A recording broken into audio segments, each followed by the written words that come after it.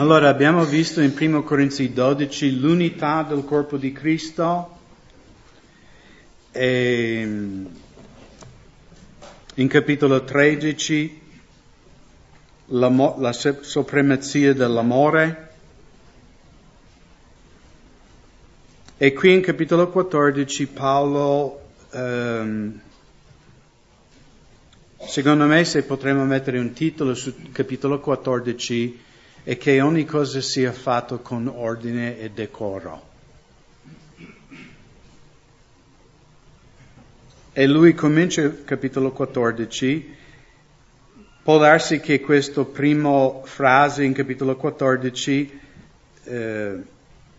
sarebbe collegato con capitolo 13. Voi sapete che nella Bibbia originale non ci sono né capitoli né versetti, come una lettera normale. 1 Corinzi è una lettera che si legge continuamente, però poi dopo sono stati aggiunti solo per motivo di dividere i soggetti, per renderlo più facile di trovare un passo, eccetera. Quindi capitolo 14 comincia: procacciate l'amore. Quindi l'amore, perché adesso Paolo entrerà in tutto un discorso dell'uso del dono delle lingue, la profezia, come viene svolto un culto in chiesa, in che maniera deve venire svolto. Però di nuovo, secondo me, dobbiamo sempre ricordare che soprattutto quello che Paolo dirà in capitolo 14, l'amore deve essere la motivazione. L'amore deve essere quello che è sempre l'obiettivo. Perché anche nel modo in cui noi usiamo doni dello Spirito Santo, noi mostriamo amore o mancanza di amore.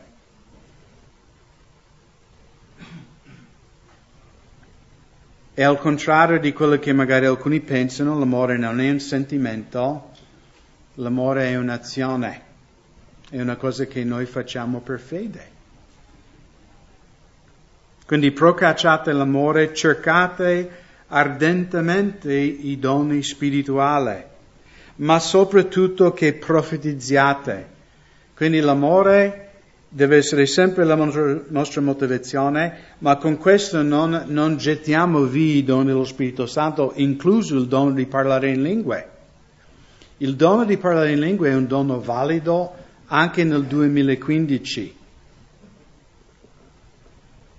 E siamo esortati, comandati da Paolo, ispirato dallo Spirito Santo, di cercare ardentemente doni spirituali. Quindi di nuovo, io credo che la Bibbia insegna che per ognuno di voi sono a disposizione doni, non un dono. Ognuno di voi come credenti, se siete nati di nuovo, potete ricevere doni dello Spirito Santo. Dono di profezie, dono di parlare in lingue, dono di guarire i malati, dono di avere parole di conoscenza, di sapienza.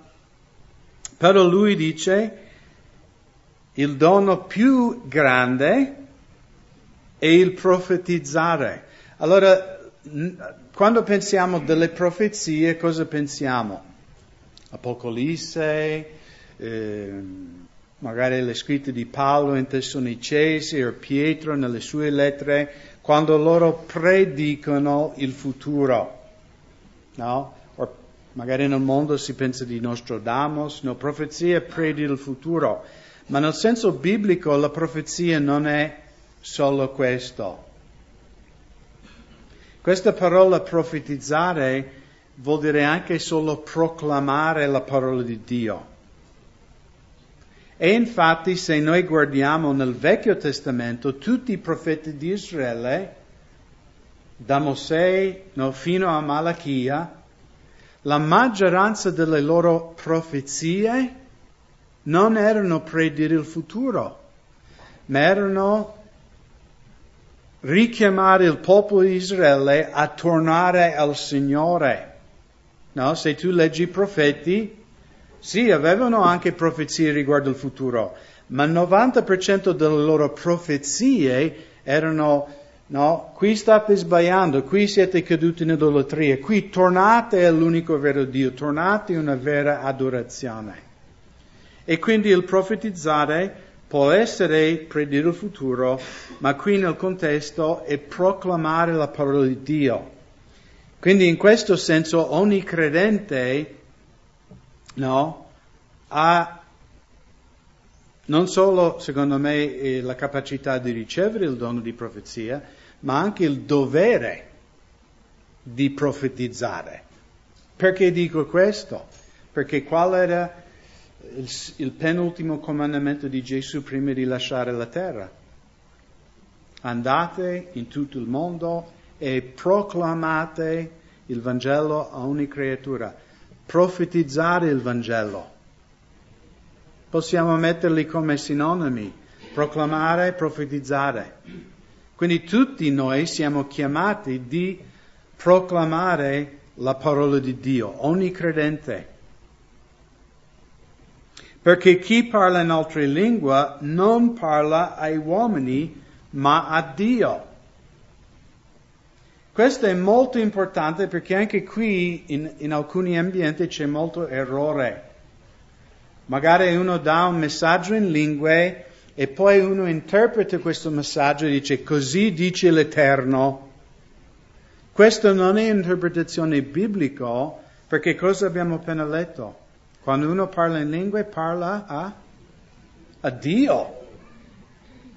Un messaggio in lingue non è Dio che parla alla Chiesa, un messaggio in lingue è la Chiesa che parla a Dio.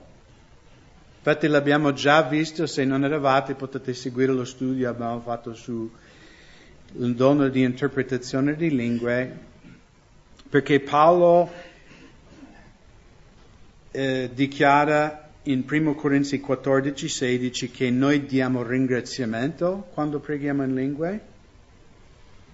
In Atti 2:11, nel giorno di Pentecoste, tutti i 120 che parlavano in lingue dichiaravano le meraviglie di Dio. Ok? Quindi quando noi parliamo in lingue, non è Dio che parla a noi, siamo noi che parliamo al Signore. E poi Paolo in Romani 8:26 dichiara che a volte quando preghiamo in lingue, intercediamo per gli altri credenti.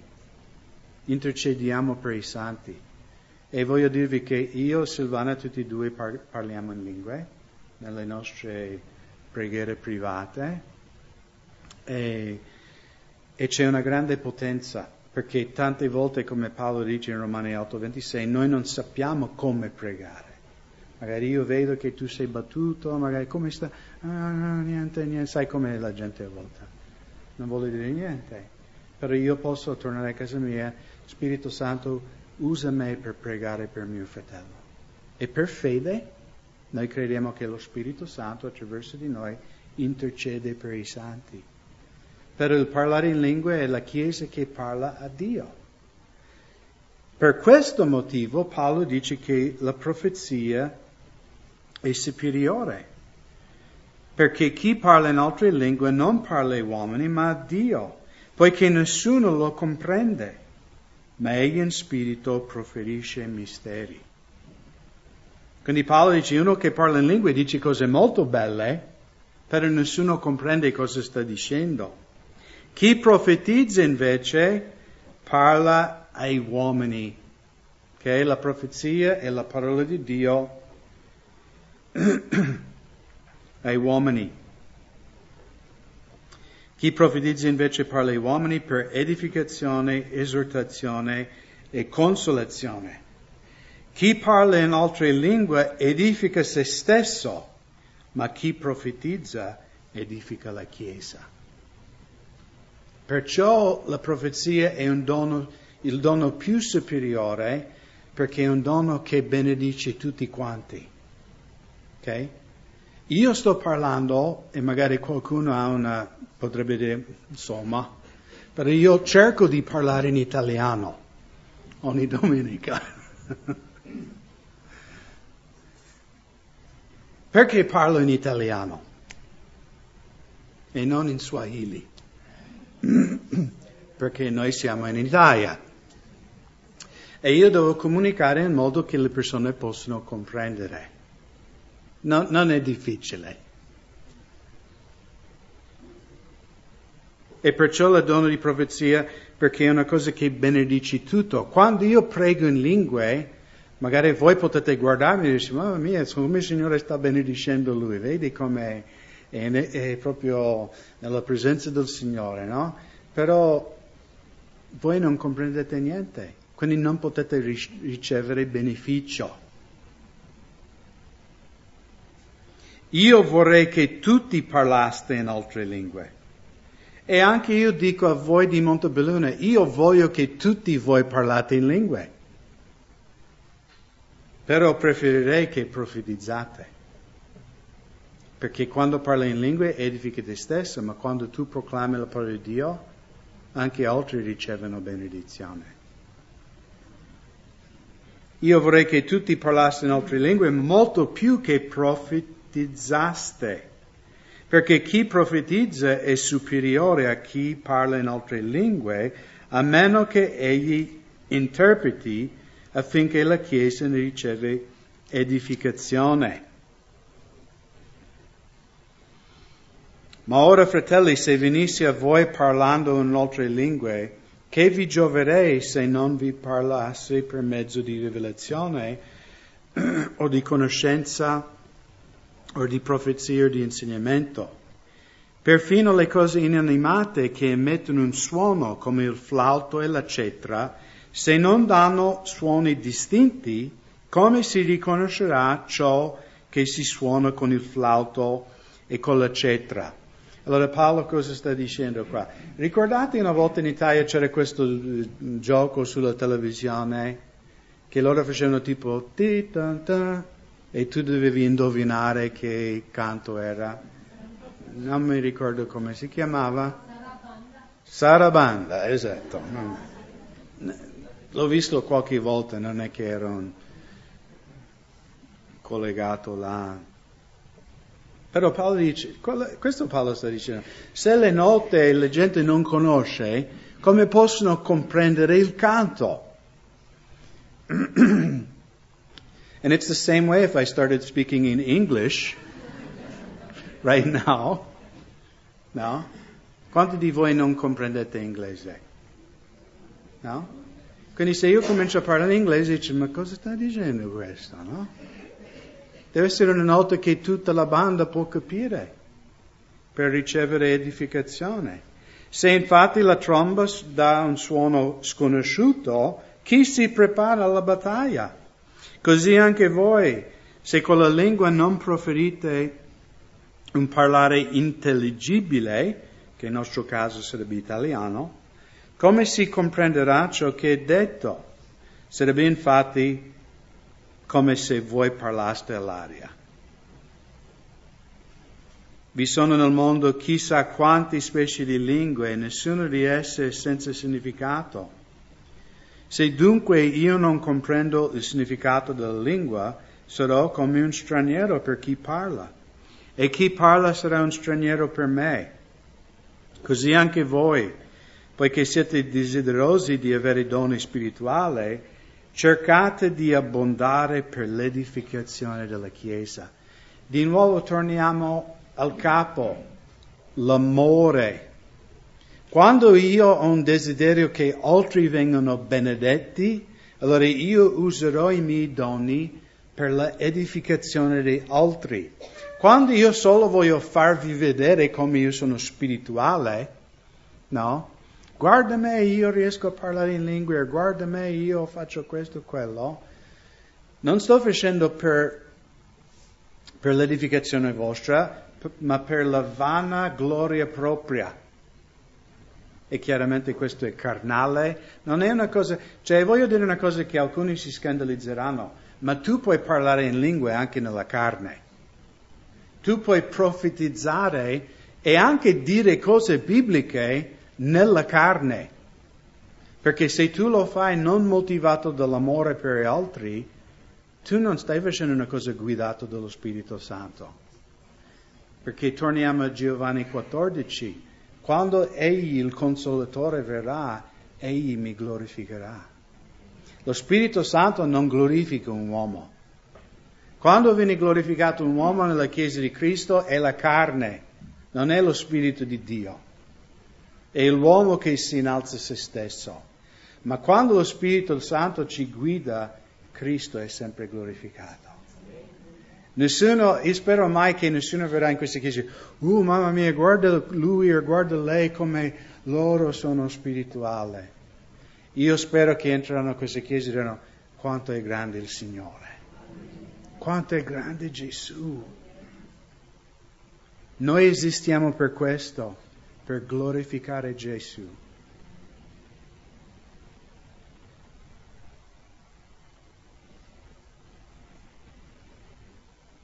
Perciò, versetto 13, chi parla in altre lingue prega di poter interpretare. Perché se io prego in altre lingue, il mio spirito ben prega, ma la mia mente rimane infruttuosa. Quindi anche chi parla in lingue non comprende cosa sta dicendo. Io ho ricevuto il dono di parlare in lingue nel 1985, 30 anni fa. Wow. E ancora non ho capito una sillaba. Neanche una volta. La mia mente non riceve niente. Però Paolo dice, mio spirito ben prega. Quindi il parlare in lingue è un atto di fede. L'ho fatto questa mattina prima di venire qua. E l'ho fatto per fede. Che lo Spirito Santo stava pregando attraverso di me.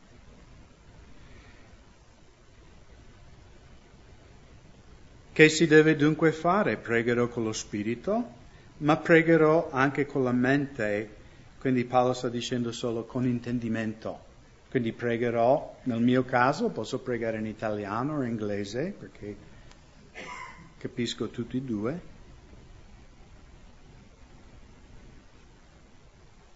Canterò con lo spirito, ma canterò anche con la mia mente.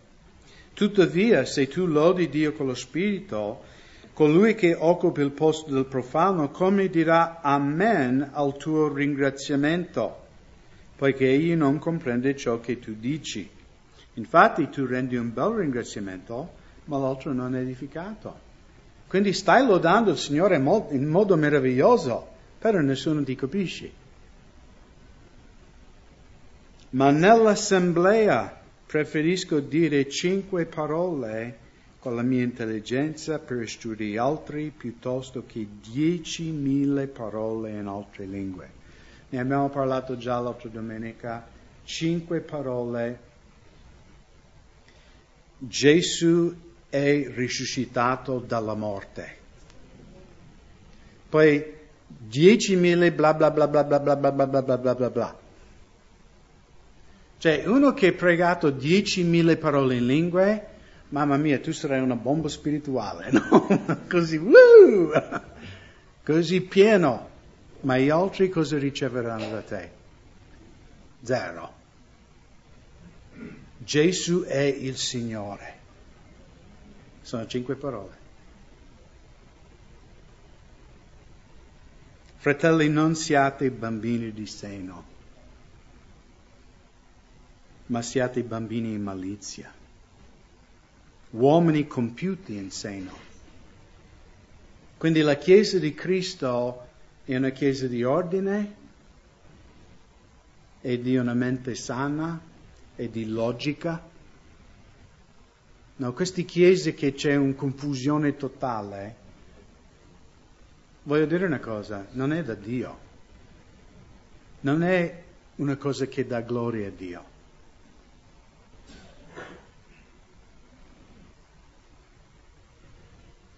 Sta scritto nella legge, io parlerò a questo popolo in lingue straniere e con labbra straniere, ma neppure così mi ascolteranno, dice il Signore. Qui Paolo sta citando Isaia 28:11, ne abbiamo parlato. Pertanto le lingue sono un segno non per i credenti, ma per i non credenti, mentre la profezia non è per i non credenti, ma per i credenti. E secondo me Paolo dice che le lingue è un segno per i non credenti quando c'è interpretazione.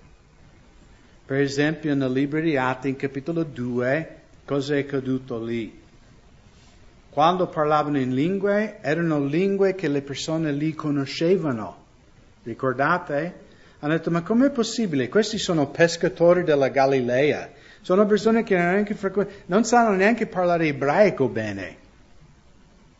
Eppure parlano greco, parlano arabo, parlano la lingua di Creta perfettamente e dichiarano le meraviglie di Dio. Ricordate? E alcuni hanno detto sono ubriachi. Invece altri hanno detto ma cosa sta succedendo?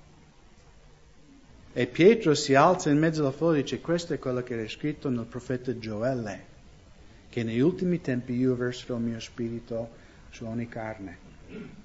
Anche io, di nuovo, nel mio preghiera personale non ho mai capito una parola di quello che ho detto. Però a me è capitato di pregare per altre persone per ricevere il battesimo dello Spirito Santo.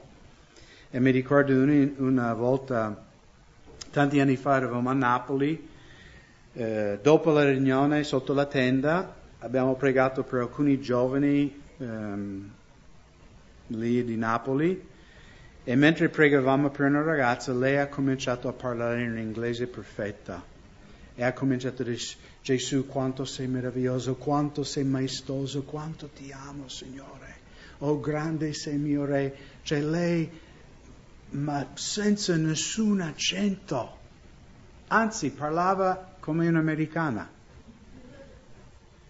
E dopo, poi si vedeva che lei era così, tipo gioiosa, piena estasia, si può dire, no? Estasi. E dopo che abbiamo finito la preghiera, ho detto, ma sorella, ma tu sai parlare inglese? E lei ha detto, no. What's your name? No, lei. How are you? Sai, lei ha detto quei 3 frasi che quasi tutti gli italiani conoscono, però con un accento molto forte napoletano, no? In inglese. Lei ha detto, no, io non so parlare. Ho detto, ma guarda, hai parlato così perfetto, no? Hai raccontato le cose così belle del Signore. Lei ha detto, vero? No, io non capivo niente di quello che stavo dicendo. Ho detto, no, io ho capito. E a volte Dio usa questo dono di lingue come segno.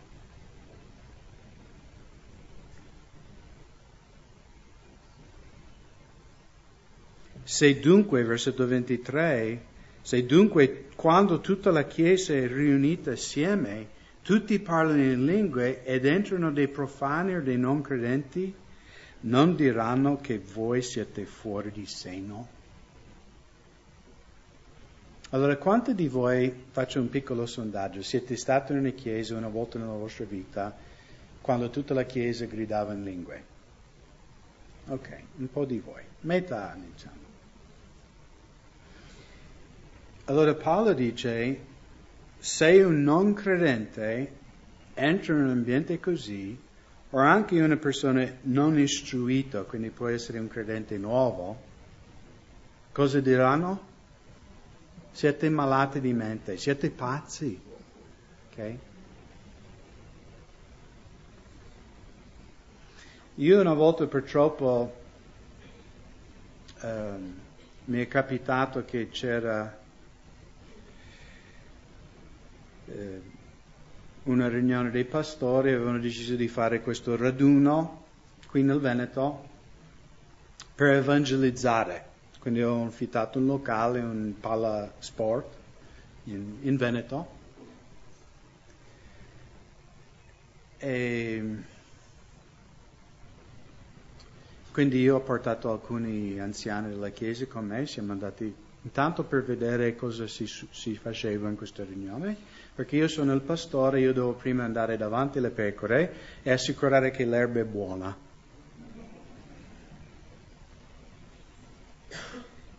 E comunque purtroppo devo dirvi che i fratelli che guidavano la lode c'era una tale confusione e anche il pastore, diciamo, che guidava un po' la riunione si è messo nel microfono, ha cominciato a gridare in lingue senza interpretazione e io letteralmente ho visto persone, sicuramente non erano credenti, alzarsi e scappare, cioè di corsa di quella palla sport.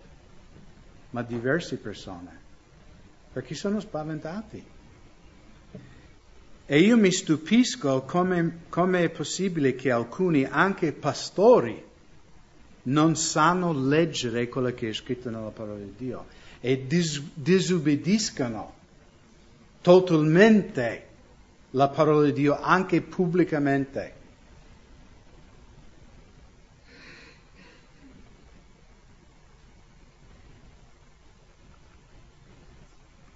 Mi stupisco. Ma se tutti profetizzano ed entra un non credente, un profano, egli è convinto da tutti e giudicato da tutti.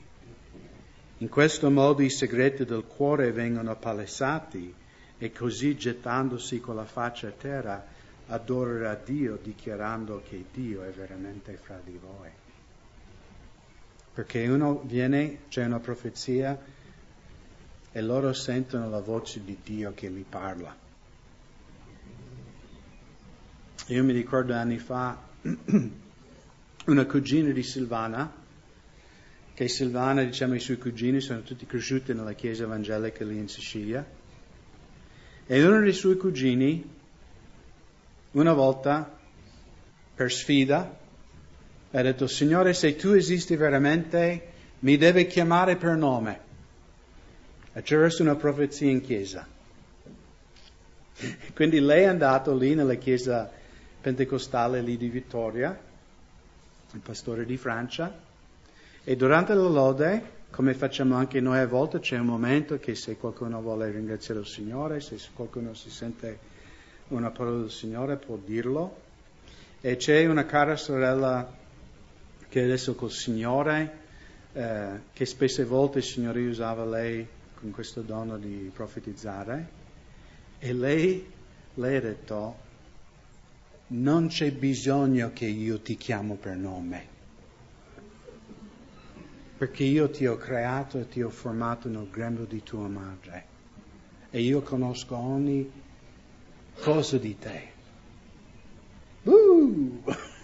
Secondo voi il Signore ha parlato con la ragazza? Mamma mia. Ma la profezia è in una lingua che le persone possono comprendere. Che conviene dunque fare, fratelli?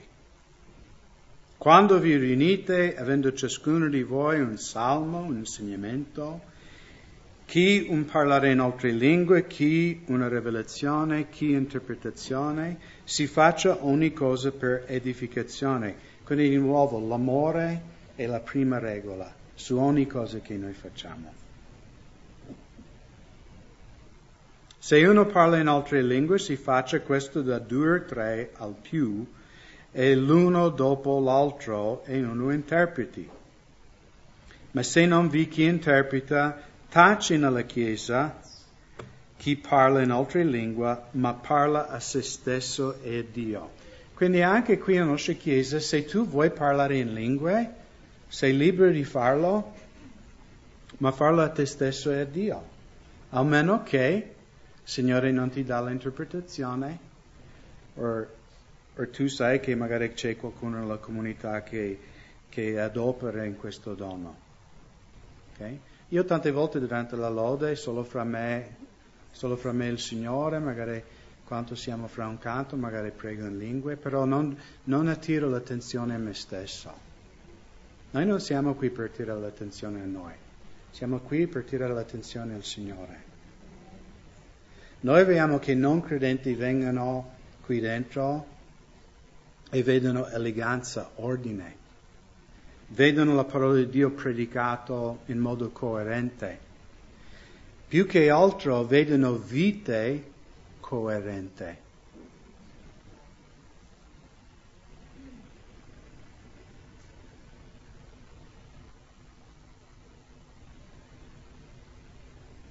Parlano 2 o 3 profeti, gli altri giudicano. E quindi anche questo, se uno dà una profezia e io, magari altri fratelli maturi, secondo noi non è in conforme con la parola di Dio, noi diremo davanti a tutti, noi non accettiamo quello come una profezia del Signore. Però se è biblico, se è in conforme con la parola di Dio, lo riceviamo come veramente una parola di Dio. Ma se è rivelato qualcosa ad uno che è seduto, taci il precedente. Quindi bisogna aspettare al turno, questa è anche, diciamo, una cortesia della nostra cultura, uno per uno, ognuno esercita i suoi doni. Tutti infatti ad uno potete profetizzare affinché tutti imparano e tutti siano incoraggiati. I spiriti dei profeti sono sottoposti ai profeti. Quindi persone che in chiesa dice io non potevo fare a meno, allora non era lo Spirito Santo, forse era un altro spirito. Che lo Spirito Santo non ci obbliga a fare niente, non ci costringe a fare niente. Lui ci dà una spinta, no? Quella voce, quel dolce sussurro, parla nell'intimo del nostro cuore, no? Voglio che tu preghi per questa persona, voglio che tu dai una profezia, ma non ci costringe a fare niente. Perché Dio non è un Dio di confusione, ma di pace. E così si fa in tutte le chiese dei santi. Allora, versetto 34, sorelle, non ho scritto io. Quindi tenete le vostre pietre. Tacciano le vostre donne nella chiesa. Silvana dice che questo è il mio versetto preferito.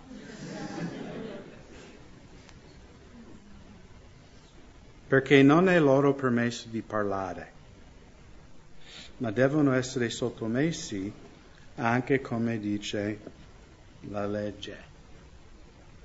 Allora cosa sta dicendo Paolo? Qua. Allora girate un attimo in 1 Corinzi 11, versetto 5, un passo che abbiamo già studiato.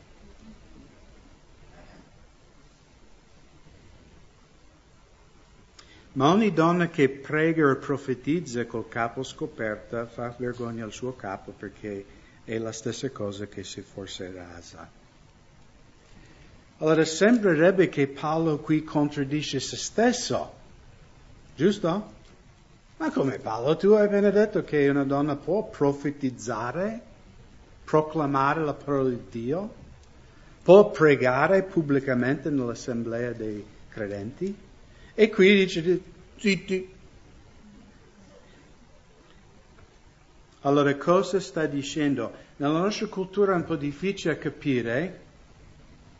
Secondo me è più facile per uno che vive nel Medio Oriente o Asia, perché ancora oggi nella cultura orientale c'è una grande separazione fra le sesse, no? Per dire, in Italia io posso avvicinarmi a una signora in strada e dire scusa signora, posso chiedere un'informazione? Cioè non è una cosa non accettata nella nostra cultura, di parlare con una donna estranea. Ma in India o Pakistan o nel Medio Oriente non è permesso di avvicinarti a una donna che non conosce. Se tu vai da una donna che non ti conosce e tu parli con lei scapperà da te, non ti risponderà neanche. Anzi ti guarderà e dice ma come ti permetti a parlare con me? Non ti conosco. Quindi anche nelle chiese antiche le donne e gli uomini erano separati nella chiesa. Le donne di una parte e gli uomini dall'altra parte, come era anche nella sinagoga antica. Quindi cosa stava succedendo nella chiesa a Corinto?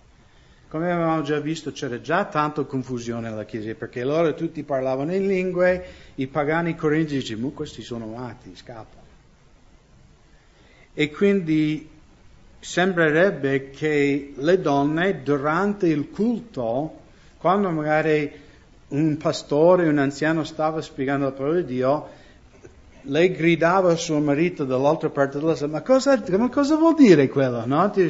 E c'era tutto questo ci, avanti e indietro, anche perché a quei tempi, di nuovo bisogna comprendere il contesto culturale anche della scrittura, Le donne, voi sapete, non frequentavano le scuole. Anche nella cultura ebraica i maschi frequentavano la sinagoga e i maschi imparavano a leggere la parola di Dio. La maggior parte delle donne non sapevano né leggere né scrivere. Chiaramente oggi non è così. E quindi sembrerebbe che queste donne gridavano domande, anche perché poi è chiaro qui che Paolo no, dice che tacciano le vostre donne alla Chiesa perché non è loro permesso di parlare, ma devono essere sottomessi, come dice anche la legge. E se vogliono imparare qualche cosa, interrogano i propri mariti a casa.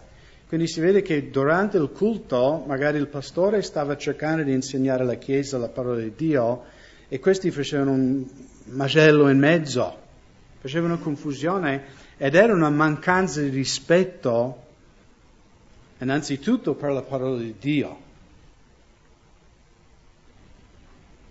E voglio anche dire una cosa. Se portate i vostri cellulari in chiesa, spegneteli prima di entrare in quella sala. Se dimenticate, perché può capitare a tutti, amen, è capitato anche a me, se squilla il tuo telefono, non alzarti in mezzo a questa sala a rispondere. Ok? Perché voi potete mancare di rispetto per me, ma non potete mancare di rispetto per questo. Ok? Perché qua, quello che facciamo qui è una cosa seria. Questa è la parola di Dio. Quindi queste scritture sono pratiche anche per noi. Noi dobbiamo avere un rispetto per la parola di Dio. Quando la parola di Dio, e questo è anche una cosa che a volte mi dà fastidio, no? Che magari io vado via e a giugno andrò via per qualche settimana a trovare mio padre in America e andare alla conferenza di tutti i pastori della Calvary Chapel. Magari alcuni, ma chi predica questa sera? No? Sai, come c'è questa, è sbagliato questo. Perché da questo pulpito viene predicata la parola di Dio. Non importa se sono io o Dean o anche un fratello che sta cominciando. Perché questa chiesa è un allevamento di predicatore. Quindi io voglio dare ai fratelli più giovani opportunità di esercitare i loro doni e voglio che anche noi della chiesa incoraggiamo. Anzi, se predichi un fratello nuovo dovremmo venire in più per incoraggiarlo e pregare per lui, non dire, ma non è bravo come Craig. E non dico che io sono bravo, però io sto facendo questo da tanti anni, quindi per me non è difficile parlare pubblicamente, è una cosa che faccio da 30 anni. Però io mi ricordo le prime volte. I ginocchi battevano, no? Ed era bello di ricevere incoraggiamento. Perché io so anche i fratelli che coprono questo pulpito nella mia assenza, lo fanno col timore di Dio. E lo fanno per... C'è tanti fratelli loro, io, no, fratello, no. Però io so che lo fanno veramente con trepidazione.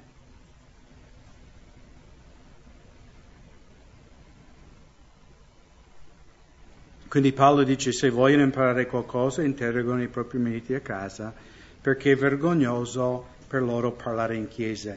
Quindi lui dice, è vergognoso di chiacchierare, fare macello, quando la parola di Dio viene, è una cosa vergognosa. È anche una cosa vergognosa che uno si alza e dice, pronto?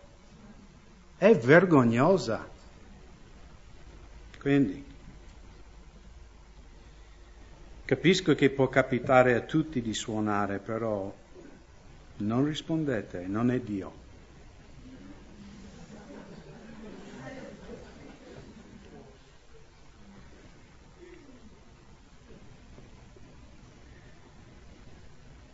È la parola di Dio proceduta da voi? ed essa è pervenuta a voi solo. Quindi Paolo un po' prende in giro i Corinzi, come fa spesse volte avete voi scritto la parola di Dio? Perché i Corinzi erano gonfi.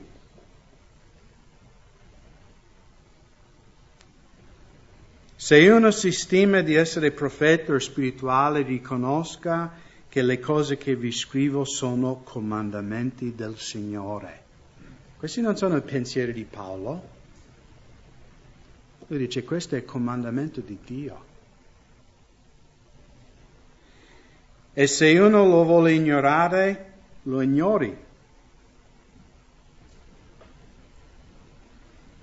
E Paolo non sta dicendo, vabbè, se tu non accetti va bene così. Quello che sta dicendo è che se tu vuoi ignorare la parola di Dio, rimani nella tua ignoranza. Perché Dio non costringe nessuno di ricevere la sua parola. Perciò, fratelli miei, cercate ardentemente di profetizzare. Quindi lui chiude questo capitolo, ha cominciato, cercate ardentemente i doni spirituali e anche di nuovo, perciò cercate ardentemente il profetizzare, ma non impedite di parlare in altre lingue. Ma ogni cosa sia fatto con decoro e con ordine. Questa parola decoro nel greco vuol dire con eleganza, con simmetria. La Chiesa di Gesù deve essere, la Chiesa di Gesù come siamo descritti in capitolo 12? La sposa, giusto? Noi siamo la sposa di Cristo. E una sposa come si presenta? Perché voi italiani siete maestri nel fare un matrimonio. Nessuno vi batte, posso assicurarvi. Infatti, vabbè. Cioè, io ho conosciuto genitori, io ho conosciuto un padre evangelico che si era andato in banca, si era indebitato. 50 milioni di lire, 25.000 euro per fare il matrimonio per la figlia.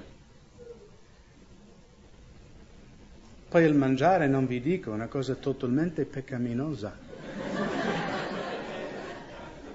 40 servizi cioè, era come le quaglie, non ci uscivano dagli orecchi nel cibo. Però il punto è questo, una sposa come deve sembrare in quel giorno del matrimonio? Lei deve essere la perfezione di bellezza, di eleganza, di simmetria. No? Non capelli arancioni, verdi, blu, feri da tutte le parti, un vestito di tanti colori, hippie. No, bianca, pura, elegante. E questa è la parola che Paolo usa, no? Che ogni cosa sia fatta con eleganza, con perfezione. Questo come dobbiamo somigliare alla Chiesa di Cristo. Che le persone vengono in mezzo a noi, le persone ci conoscono e dicono, che bella cosa, che cosa elegante, che cosa di ordine. Io so che quando ho conosciuto il Signore, tante cose che io non capivo da non credente, all'istante era tutto chiaro. Cioè capivo tante di cose. Adesso io sono entrato nel creato di Dio dove devo essere, perché sono riunito con mio Creatore. Ed è così deve essere anche la sua Chiesa, una sposa che porta gloria al suo marito.